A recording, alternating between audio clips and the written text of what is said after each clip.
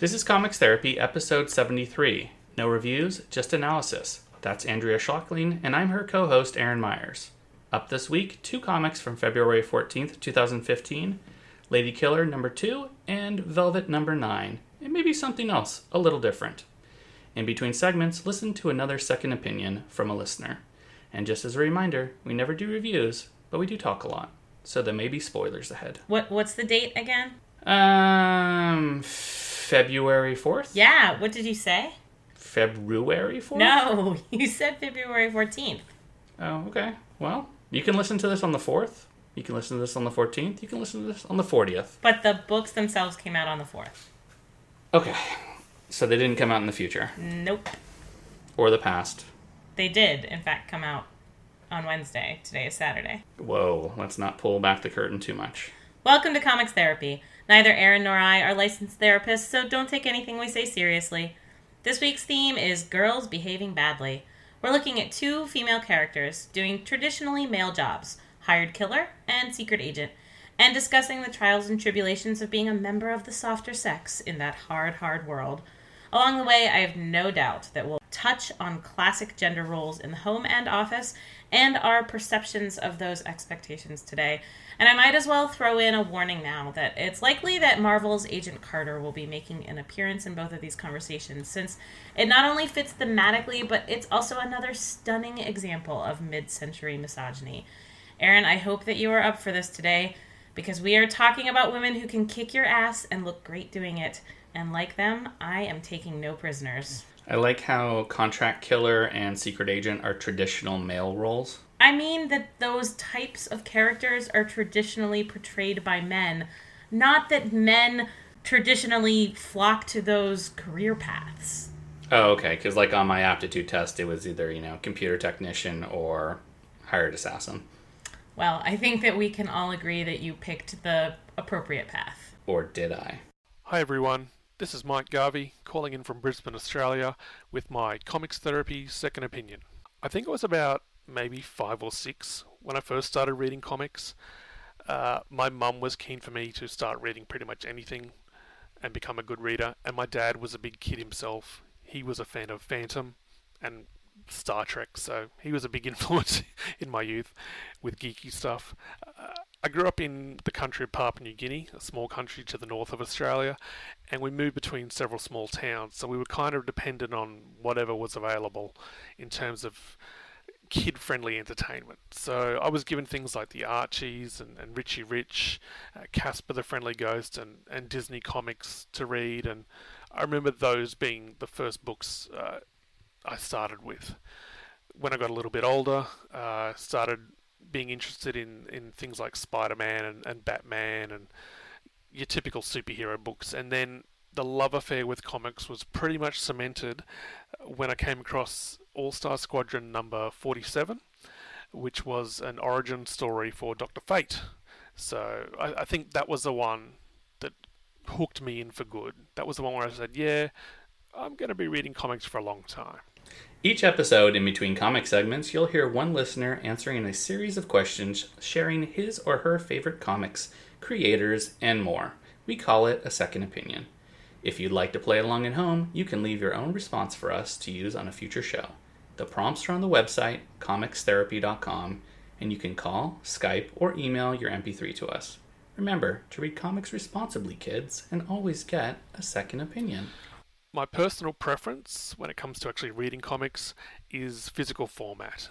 Digital format is great.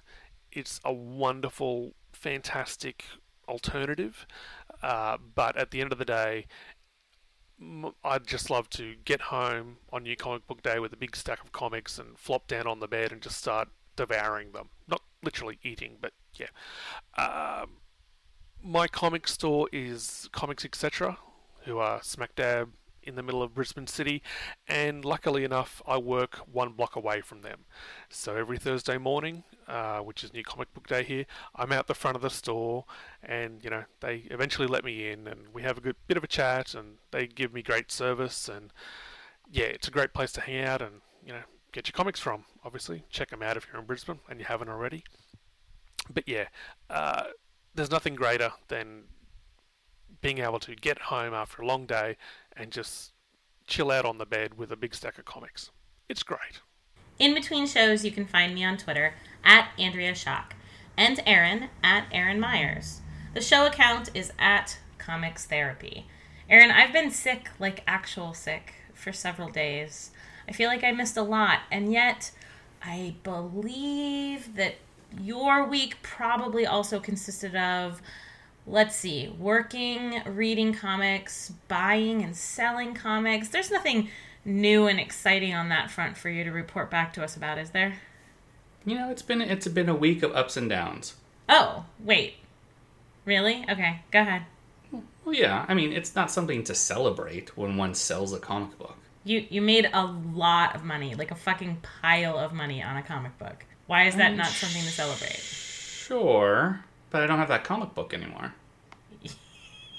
How it works is...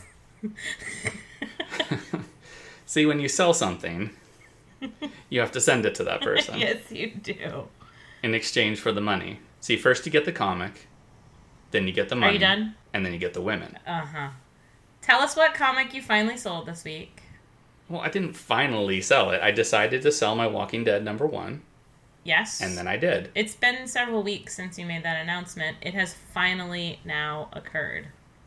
It is finally sold for a price I was comfortable selling it for. And then you turned around and immediately bought? A Daredevil #1. Oh, for real? Yeah, for reals. And a Daredevil #2. I didn't know that. Like, when you posted that you had turned around and bought a bunch of things, I didn't know what it was that you bought. I bought 3 comics so far, and possibly a 4th that I have an offer on. Most of the time, I'm only ever half listening to you, and especially when you talk about your buying and selling comics habit, I could not care less.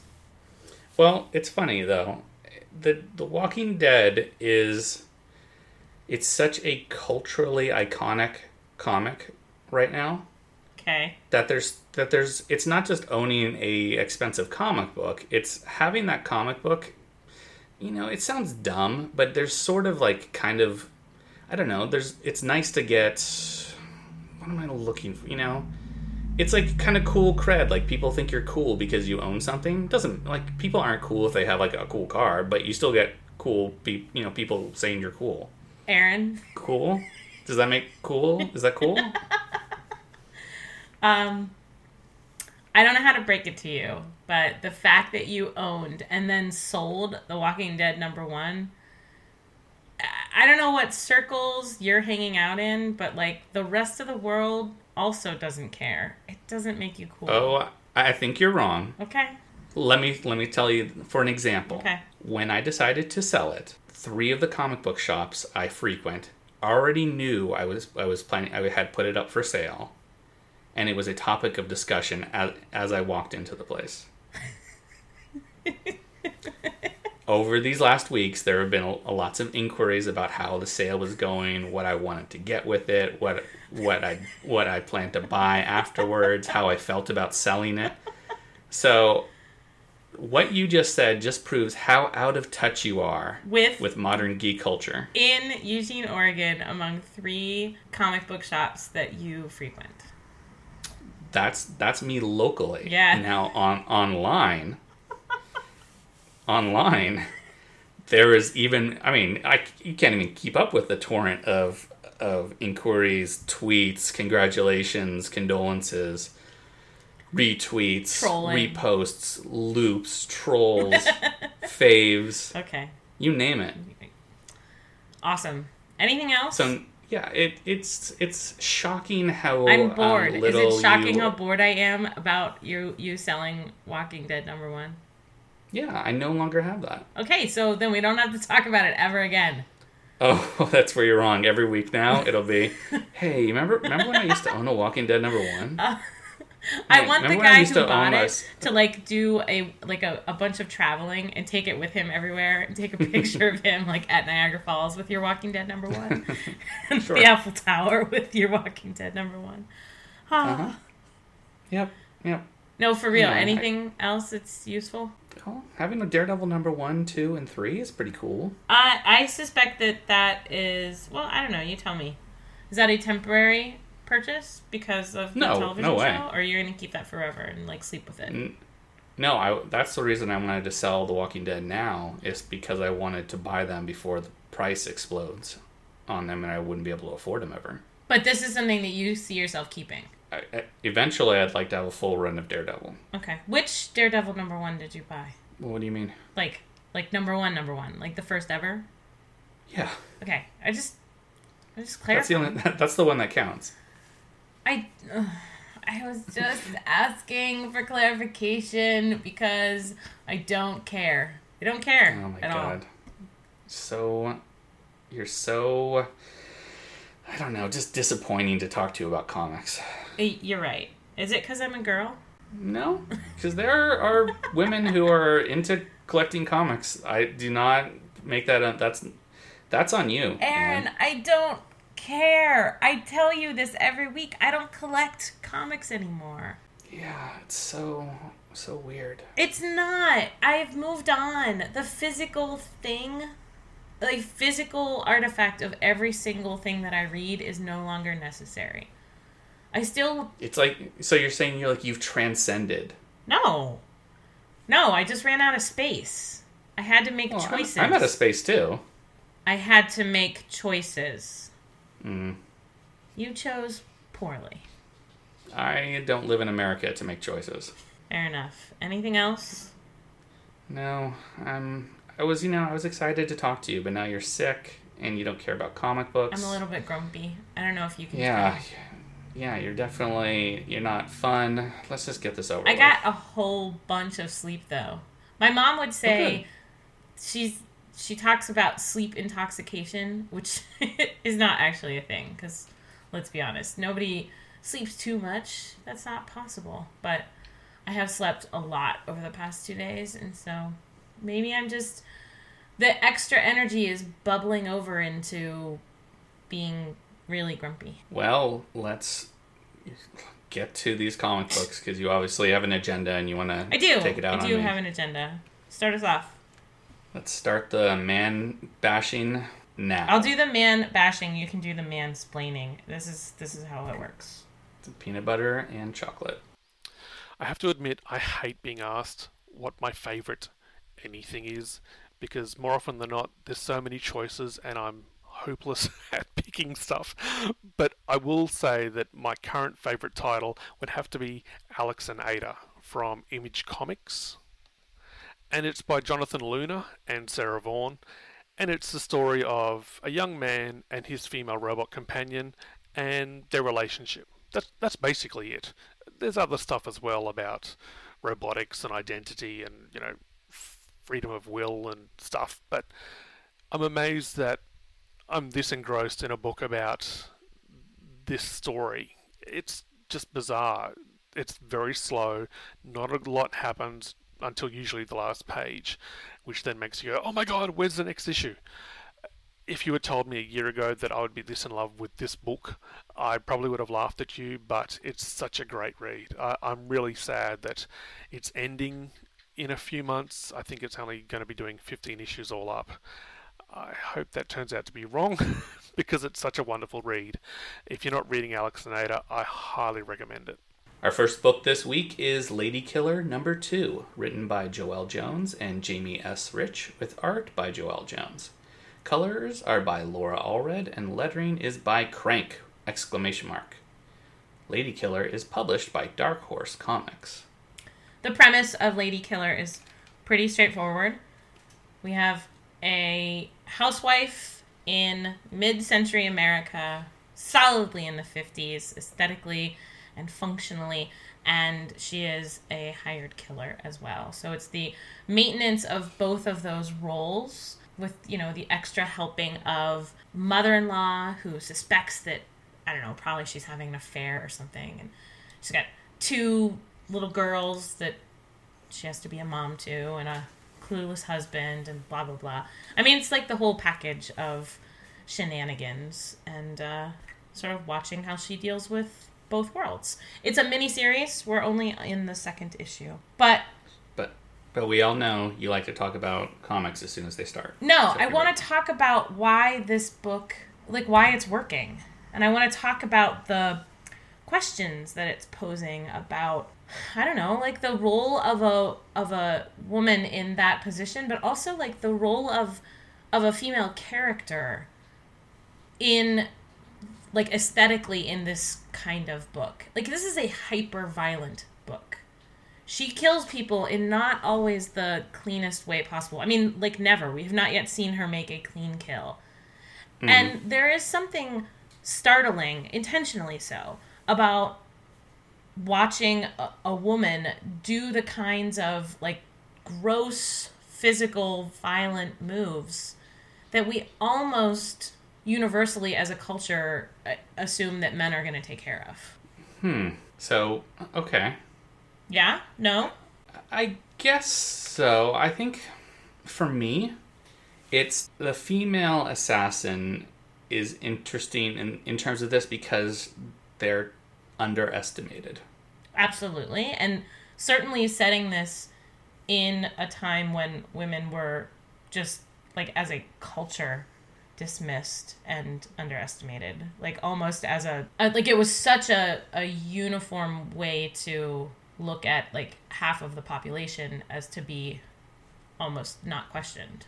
Second-class citizen, sure. Right? Right. Okay. So it's not that it's like a man you would expect the man to do the gruesome killing. It's that it's almost like being able to operate under the radar because you're underestimated. Yeah, but you're talking about two different things. I'm not questioning or celebrating the validity of a female assassin or, you know, a hired killer who happens to be a housewife as well. I think that that's kind of a charming cover, and that's certainly a, like, lauded part of this premise.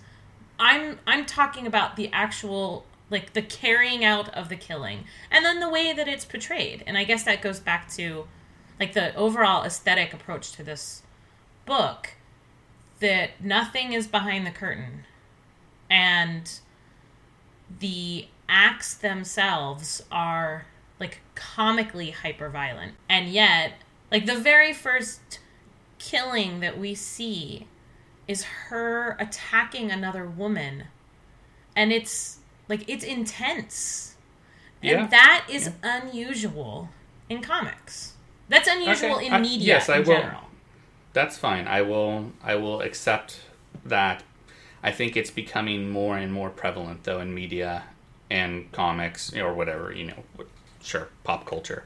Like, for the record, this isn't something that I'm, like, planting a flag on and saying we need to have more equal representation of women doing, like, really gross, violent things. I want to see the blood underneath their manicured fingernails. That's not my point here. I'm just noting that it's not gritty. It's sort of man. It's very intentionally hands-on. Mm-hmm. She's not killing from a distance.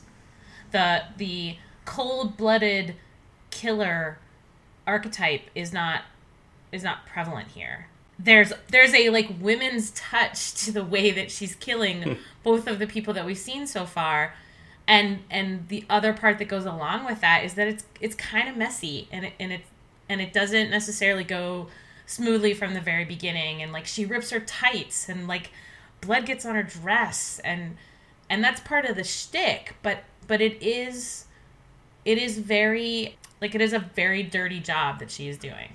Can I ask you something? Sure. Okay. As a mother, as a woman, as someone who has the potential to kill, if not has in the past, I'm not asking you to admit or deny anything. Is there a reasonable characterization, even though obviously it's hyper realized, you know, there's effect and everything else, but sort of that switch flip between lady of the night, you know, secret agent, assassin, killer, and then mother, cooking, you know, housewife. Can those two exist in reality? Or is that purely a literary conceit? I see where you're going with this. I think in reality you would have to you would have to be a sociopath Yeah. Well, to be able to do that. I guess Which in which case in the real world, books are different. You can identify and enjoy the characterization in a different way, but in real life, that person would be a terrifying monster. So I was thinking when you posed that, I was extrapolating out to like women in a more corporate environment, not actual killers, right? Mm-hmm. Who are Sure. like the work-life balance and the questions that professional women get about their ability to do so that men don't get. But there's not obfuscation in that. Like, if you're a corporate, headhunter or whatever, you're a high-powered, CEO or something like that. That's publicly known. Sure. This though has it is not it's not broadcast. You're talking about the more like of the psychological balance. Like for right. her. Is there a possibility of such a thing existing, or is it something that we use because this isn't necessarily a new concept? It's just a very well done story. So, just to follow through though with what I was saying about work-life balance in a legitimate, like realistic corporate environment, there are different aspects of your personality that you tap into depending on the role that you're playing. And just like stick with me on this for a second, like metaphorically, the idea of a go-getter, in the workplace, not an actual killer. Uh-huh. The kind of balance and the lies that you tell yourself about how well you are balancing and the lies that you tell others so that they don't catch you with that balancing. Like, she just ran into the girls and she's a little bit late for dinner and she's volunteering at the hospice. And that facade that you create on both sides is I think incredibly common for anybody who has responsibilities at home and in the workplace. So I would agree. I think murder, but that's cold-blooded murder, is a different part of the brain that I think every human has the capacity to activate in some way, but to do it professionally and is very different, and psychologically that is a much different brain. Sure. And I can't speak to that personally, and I see what you mean about like that's not just a division of kind of serious being the boss, like on your game professional, and right, then at home with the kids you can let your hair down. But how long has she been doing this? She says something like 15 years. Mm-hmm. So there's a so routine. The murder aspect is even more familiar than the home life and you get into everything. A routine and you just any job becomes going through the motions at a certain point. Sure, I guess so. I mean, even if it's killing people, I guess you just clock in, clock out. Yeah. No, that's fine. That's fair. I don't actually think that. I don't mean to make it sound like that would be an easy thing to do. Not only because I don't want you to think that I am a sociopath, but I understand what your point is about how readily we accept it in fiction because it's an interesting story conceit, but how in reality, like, we expect that would be, we hope that would be in fact quite difficult to maintain. Right. But that's out on a limb here, Aaron. That's probably also because neither of us have any direct experience with, I don't know, being a contract killer. I can say so for myself. I think longtime listeners of the show, just saying, maybe someone should look into it. Got it. What else do you want to say? Well, so I think that looking at this book in combination with Velvet is really interesting, just because of the way that they both interact with their superiors and the level of support / underestimation that happens with all of the other colleagues are male that we've seen, and are incredibly patronizing at times in Lady Killer. Although supportive and, like, there for her. Definitely intentionally playing up the kind of tension or potential tension of the roles of their professional relationship. But her meeting with her boss is, like, very shitty. And and a definite kind of questioning of her priorities. And, like, poking a little bit at that facade that you have to maintain so that you have both your home and your work life, like, functional.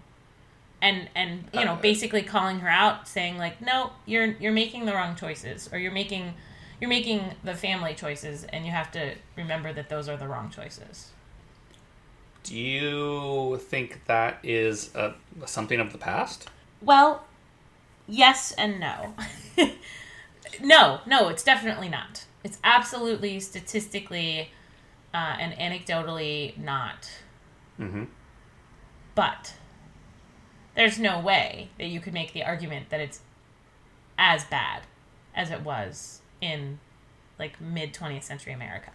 Oh, I agree. I mean, there's laws in place. It has to be obfuscated a lot more than it was just socially accepted, in the past. Sure, there's both a social transition that's taken place, but also a professional one. And there's economic changes too. Right. It was not expected for a woman to have to go to work if their husband had a job, because economically it wasn't always necessary. Well, and as much as it is today. You have post World War II, you have this kind of national facade of, like, let's pretend everything's fine. Sure, the women right. are going to come back home where they belong, and our boys are going to come back from overseas where they belong, and everything's going to be just fine. And so it takes a decade and a half, almost 2 decades, before you really get, like, the numbers and the volume of people saying, wait a second, this isn't working for me. Well, I mean, now we're getting into a bigger discussion, because really it was because of economic boom too that was, you could hold these sort of gender and race and everything else, all these inequalities in place, because it was post worldwide crisis, right. And the U.S. had never been more prosperous, until it started to decline, and then people had the opportunity then to make it more of a national issue of, hey, you know what, not everyone's doing great, right. I definitely think that that disparity is what makes Lady Killer work, and that she would be much less comically sympathetic if it was set now. I mean, it would just be like, oh, this is a soccer mom who's also a killer, and, like, that's a fun story. But this kind of takes that and pushes it as a way to, like, reflect back and examine why it works and why it was harder for her, and I think that's a strong choice, because it forces us to think about all of those bigger issues. Can I ask you something else that has not been brought up? Yes. She's super hot. There's an air of sexuality to it. Yeah. Like, if she was a, an average looking housewife who could still have the same skills, this is a different story, right? This whole sort of lady assassin thing usually has the conceit of being really, really attractive. Yes, absolutely. And she's banging and drawn so stunningly. Right. Wouldn't it be kind of an interesting story to see that, and, like, she's like 5'4", 160 pounds, Okay, fine, but she just had 2 kids and whatever, but she could still wrap her legs around your neck and crack it. Right. Then that's a way different kind of take and a way different read. Well, she's got the Stepford wife thing happening, which is like an aesthetic choice that carries throughout the entire book. Mm-hmm. So I think that in that regard, if you're gonna tell this story through the lens of like this time period, you have to go all out. Because you have to because it is reflecting that entire motif. Absolutely. Right, because we're not talking about sort of nuanced, we're talking about generalities. Absolutely. We're absolutely like firmly embracing all of those, like, blonde hair, blue-eyed twins playing like Indians in the kitchen. Are you kidding me? Mm-hmm.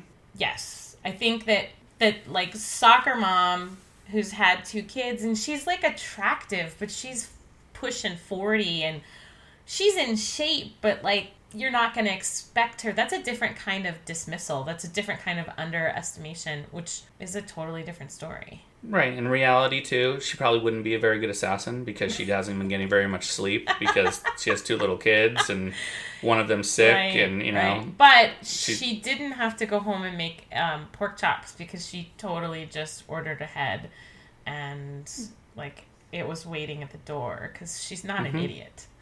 Right. Yeah. So I'm glad we both agree we like these traditional male and female roles. Yeah. And we long for the good old days. Yep, that's it.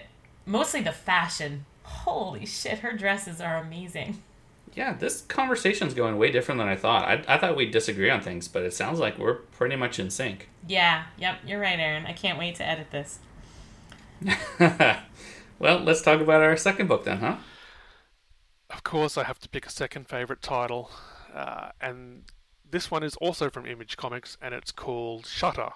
It's by Joe Keating and Leila Del Duca, and it's hard to explain, but it's about Kate Christopher dealing with her family in a really bizarre world. It's kind of like Earth, but a slightly more insane, crazy, fantastical version of Earth where anything and everything can happen.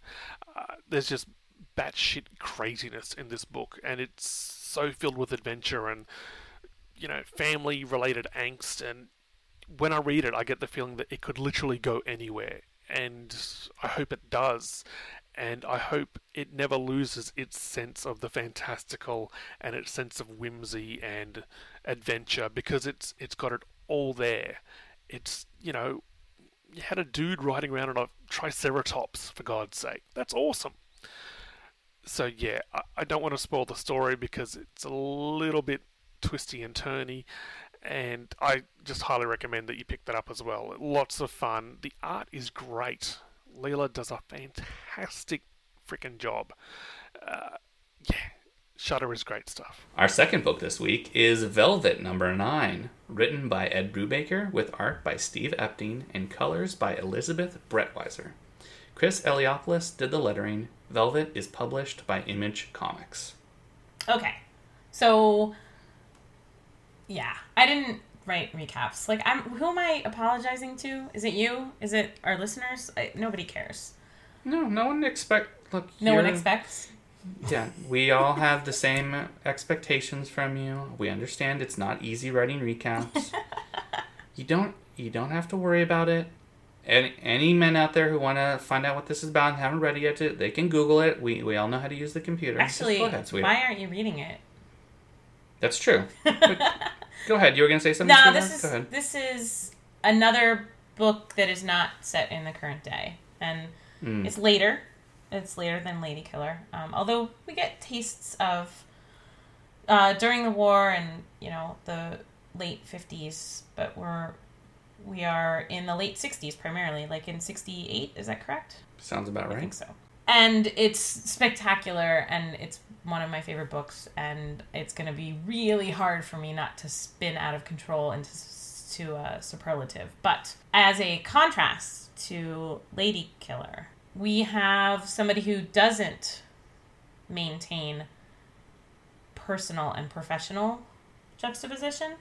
She has 2 professional lives.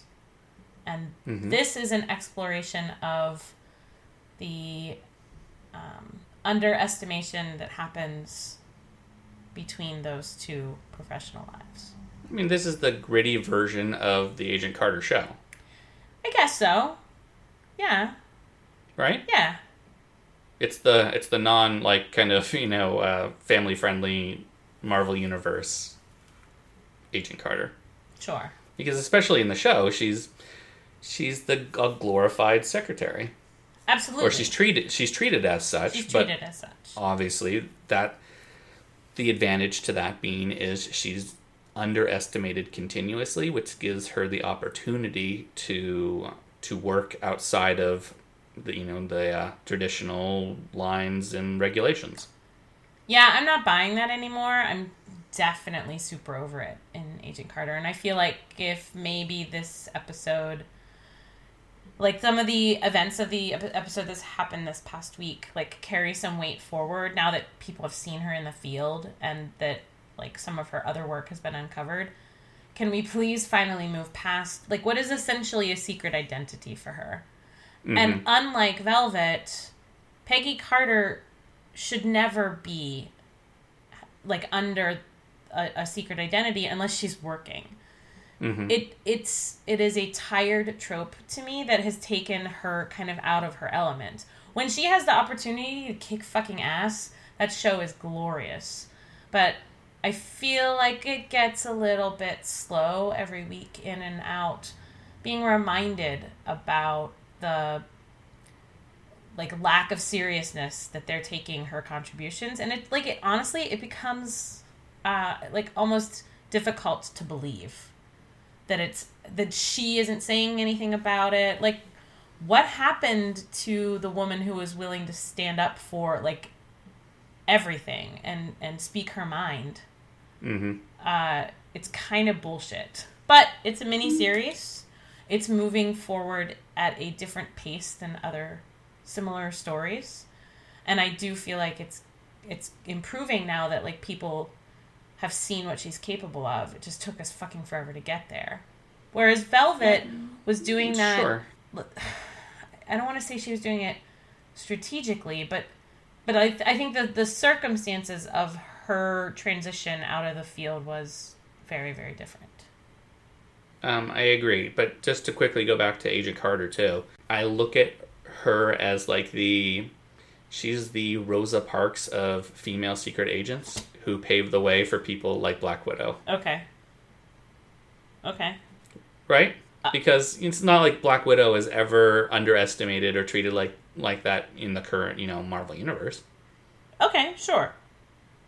Like, she is one of the, the deadliest agents that that SHIELD or whoever is, Hydra or whoever she's working against her for has.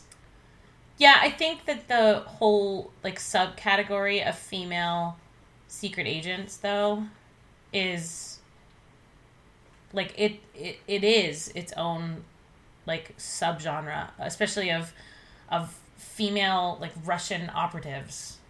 Okay, but what about then, like, Maria Hill or Sharon Carter? I think are two other examples that came later. Yeah, but we see them less out of the field. I'm sorry, we see them less in the field as sort of running things back in the office. Okay, sure, but they're not, but they are. I don't see examples of them being treated, without the same level of respect as someone else. Sure. Okay, good. We're in sync again. Less. Yeah. Okay, I agree. Without doing a lengthy study, I agree. Except I'll just say that most of the stuff with their characters in those roles of authority is much, much more recent. Yes, but that's what I'm talking about. It's the modern day female agent versus the period in which Agent Carter started. But it's also, I mean, it's a product of that period. Mm-hmm. So, in an incredibly convoluted way, I guess I'm just making the point that, like, both Lady Killer and Velvet, obviously being written contemporary, but set in the past. Correct, yes. But and some of the hijinks of, like, Sharon Carter or Maria Hill are both taking place now and being written now. And so you just have to consider them, like, with that lens, that's all. I agree. So, okay, to get back to Velvet then. Right. what do you want to yell at me about with Velvet? We haven't been yelling. You're right. There's been like shockingly no yelling. Yeah, I mean, I don't know what there is to disagree about. I think these are really well written. Both of these characters are well written. The difference between like Velvet and Lady Killer, and maybe this is something you could weigh into, is the sexuality aspect of it. Like I find if in Lady Killer, she is trying to live a domestic life, and with that comes the morality and the expectation of faithfulness to her husband. Okay. Where like Velvet is unattached, and that's part of her. You know, she slept with who she wanted to. You know, because she wanted to, or for strategic reasons, or whatever else. You know, there's no second subterfuge aspect to her life. You know, second life that she's living. But she does reference the fact that she could have had that life, or she could have had like a modified version of that life, but it was stolen from her. Mm-hmm. Absolutely. So I think that like if even marrying another agent, you don't think that the expectations or a new agreed upon definition of faithfulness would need to be at least discussed as part of embarking on like a permanent relationship with a fellow secret agent? Sure. So yeah, she doesn't have to deal with that now, but that's because that didn't get to be her life. Okay, so this is what I'm asking, because my personal feeling would, I mean, I think I would actually look at it, even though it's not fair, I would look at it differently with a male secret agent sleeping with a woman that he's, you know, that's an operative or a mark or whatever else. Ooh, don't just drop that and leave it. Why do you feel I'm not. You're not letting me finish. Oh, okay. Whoa. Versus a female killer using her sexuality to complete the job, and then coming back home to her husband in a faithful manner. Is that fair? No. Do I feel that way? Yes. Do the spouses know? No. Wow. That's wow. I can't admit to you my gender bias in a safe space. Yeah, you can. I'm having difficulty reconciling it though. I think it speaks, and I understand. I mean, I understand this logically that there's no difference, but I don't know if it's generationally or if it's something it's not. Is it? Not do you feel that way bigotry, if it's not tied to professional actions? No. Wow. No, but you know what? I think as a immediate reaction, I would definitely look down on a woman more than I would a man for cheating on their spouse. You're killing me here. I don't even have the words to yell at you because I am so flabbergasted. I have lost the ability to form like a coherent argument against everything that you're saying because I just can't even I'm not saying it's it. right. No, hang on. I'm not saying it's right. I'm telling you what my initial reactions, viscerally, like. I am just like astounded because that is such a clear manifestation of like cultural gender expectations, and you're like, I don't know why that is. Well, hi. No, I didn't say I didn't know where it is, why it is. I understand that it's gender bias and sexual the bias. Patriarchy. Bingo. That's fine, but can I get a little bit of prompts of recognizing my initial unequal reactions and thoughts and expectations? Yeah, absolutely. Okay, it's hilarious. It doesn't mean I know it's not right, and there's the difference. I think there are many aspects of our lives where we have to wrestle with something that gets ingrained in us versus the logical understanding that that's wrong. Okay. Does that make sense? Yes. You know, I don't think there's perfect liberalism. I think there is intellectual understanding of, you know, of whatever you might have as a visceral reaction, and then changing your expectations based upon that understanding. Mm-hmm. Right? Yeah. So that's my confession in this therapy session. Wow. I cannot absolve you of that particular sin, my son. Well, no, I think that's wrong. Then I think you're not being fair. Because if I say, well, my first reaction is that is worse for her to do than for him to do, and then I say, well, you know what, logically there's no difference. I mean, that's far different than me saying, well, sure, she's a slut, but you know, guys will be guys. You're right. You're totally right. So that's all I'm saying. You know, I'm putting it out there because my thought process is, and I have to recognize things in myself that are not, you know, that are reactionary and not intellectually, or they're just not correct. Right. You know, sometimes your reactions are just not correct. Right. And where does that come from too?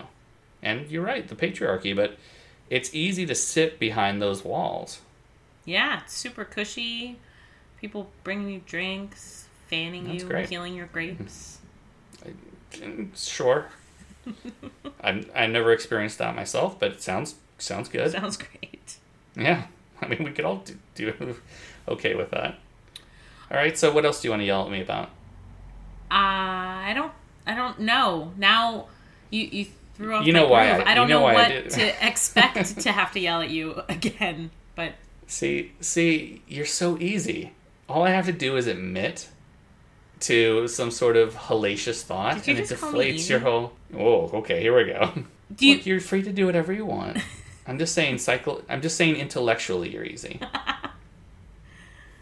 I don't want to yell at you anymore about Velvet, because I think that as a story we're close to in agreement on what is working and why it's impeccable and blah blah blah. I think the other, I guess, question that I have for you or response is, do you think that the character in Lady Killer is Velvet a natural evolution from that? I'm looking at it and I'm setting you up for failure, right? I think the answer is clearly no, and I'm interested in hearing why, because I want you to agree with me. I'm interested in hearing why you think that that's not true. I don't know if they're a natural evolution, because I think they're different stories and they're different jobs. Okay. I mean, yeah, historically, I guess that they are, because the traditional sort of nuclear family broke down. You know, women in the workplace, whatever that workplace is, you know, equality is slowly kind of coming around. So I guess there's a natural evolution. So you don't have to stay at home anymore? You can just be a secret agent? Correct. So then that goes back to, like, the desire to have both of those things. Yeah. Do you think it's... Well, that's the biological imperative, right? That the drive to have children, to procreate, is it's the nature versus, you know, higher function of the brain, you know, to override that. Mm-hmm. And, you know, even if someone makes the choice not to, you know, get married, have children, settle down, the regrets can still be there, even though the choice can, you know, be... you can be content with the choice and still have the regret for the road not taken, too. Okay. I mean, we all want every aspect of everything we want, you know? We'd like to get a pile of money and still keep a Walking Dead #1. Doesn't work like that. But you gotta make a choice. Right. Did I tell you I had a Walking Dead #1? I think that you vaguely mentioned it. It was graded 9.8. That's a comic book, right? Yes, it is. Okay. Mm-hmm. Back to Velvet. It made me super cool. Yes. Back to Velvet. Oh, okay. Sorry. Is there any plan for this to be adapted into film or television? I would say every comic book these days it has a plan to be adapted into No, film I mean or like television. something that's actually been announced. No. No, but it would be a good one. Fantastic role. Absolutely. As a woman, let me ask you something. You keep prefacing all of your questions with that. And because the second part of the question is pertinent to you being a woman. But I hate to break it to you, Aaron, but like everything that I answer is going to be somewhat influenced by the fact that I'm a woman. Like I cannot remove my me-ness from the answers of the questions that you're asking. Well, fine. As an Andrea, Don't make it weird. does the fact that these are written by men, I don't know what because they work for you, and I always kind of wonder that writing sort of these either very formulaic, not formulaic isn't right, but sort of fitting what we expectations of a particular trope, or a nuanced female character. I would say like Velvet is more nuanced than Lady Killer because of the type of story that they're telling. But they both work for you, and they both feel authentic in their feminism. Well, correct? first of all, Lady Killer is written by Joel Jones and Jamie S. Rich. So Okay. So you can't just say that they're both written by men, because, hey, you are not only dismissing the character, but also the writer, so thanks for playing. I'm not dismissing. I have to admit, with Lady Killer, and this is just from previous Jamie S. Rich books, he tends to, but he makes it a point to make sure that if he's working with a female artist, that they get equal writing, billing credit. Mm-hmm.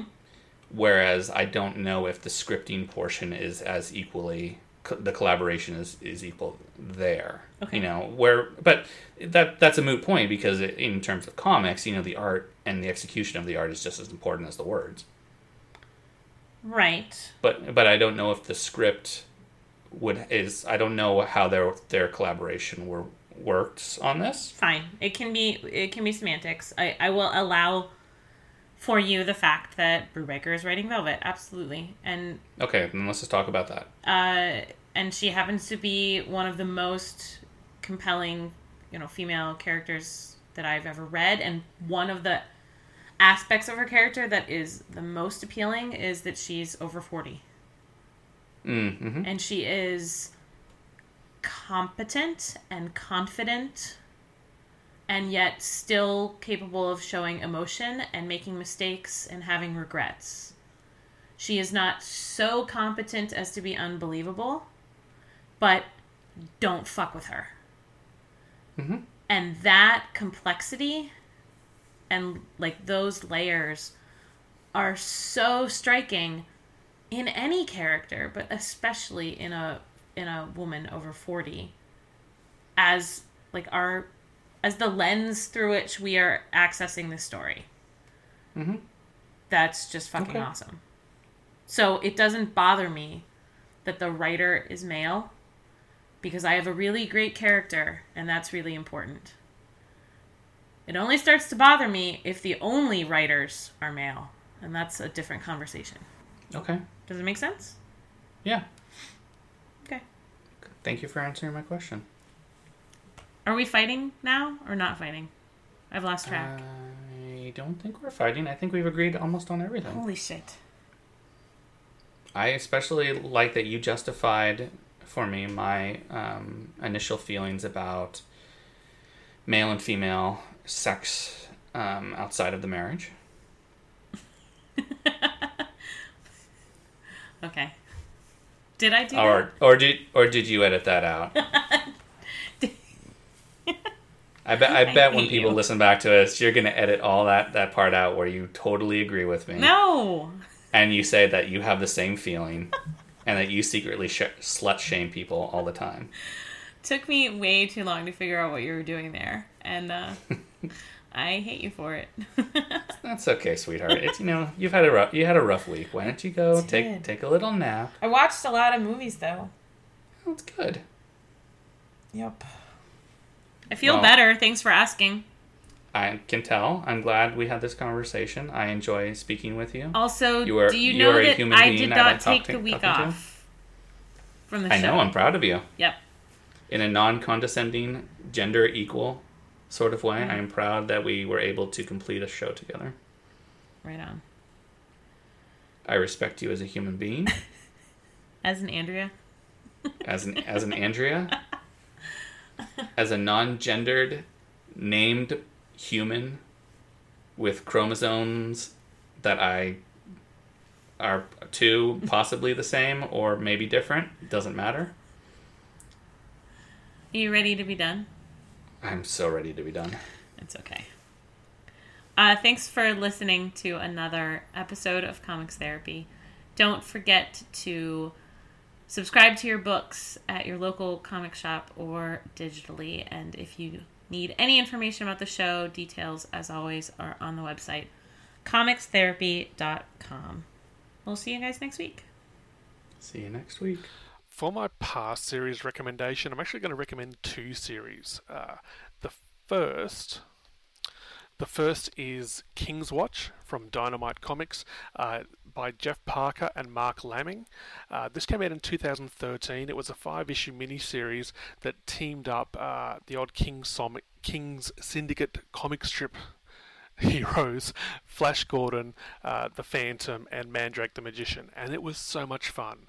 Admittedly, there's probably a bit of a nostalgia factor there for me, with my dad being a fan of these comic strips as well back in the day, but it was such a really great fun adventure, and it kicked off the setting for the next series I want to recommend as well, which was the Flash Gordon series, also by Jeff Parker, and this time art is done by Doc Shaner.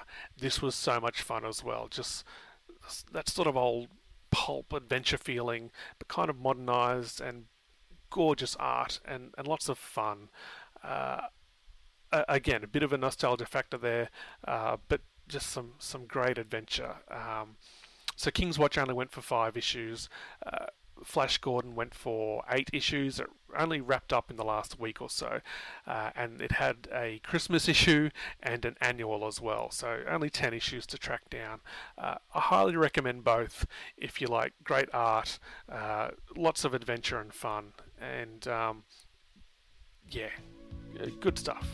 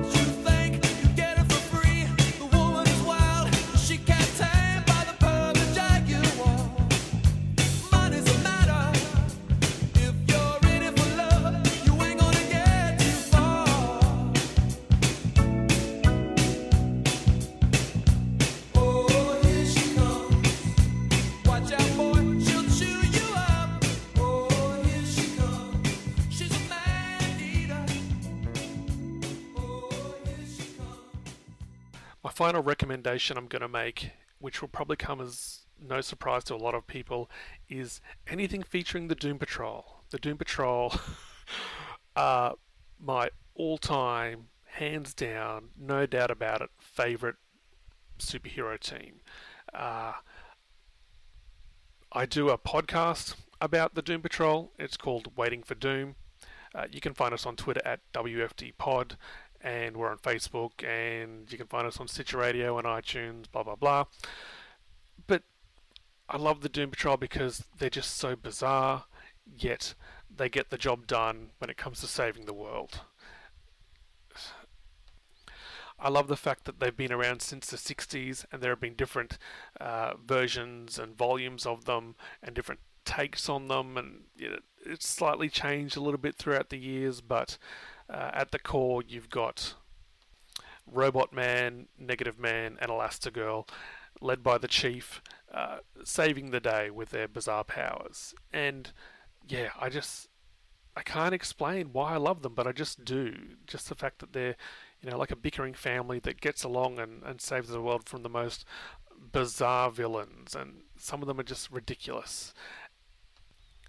But yes, you've got, the kind of almost campy, pulpish original series from the 60s, all the way through to the kind of very dark and grim Grant Morrison version of the 80s.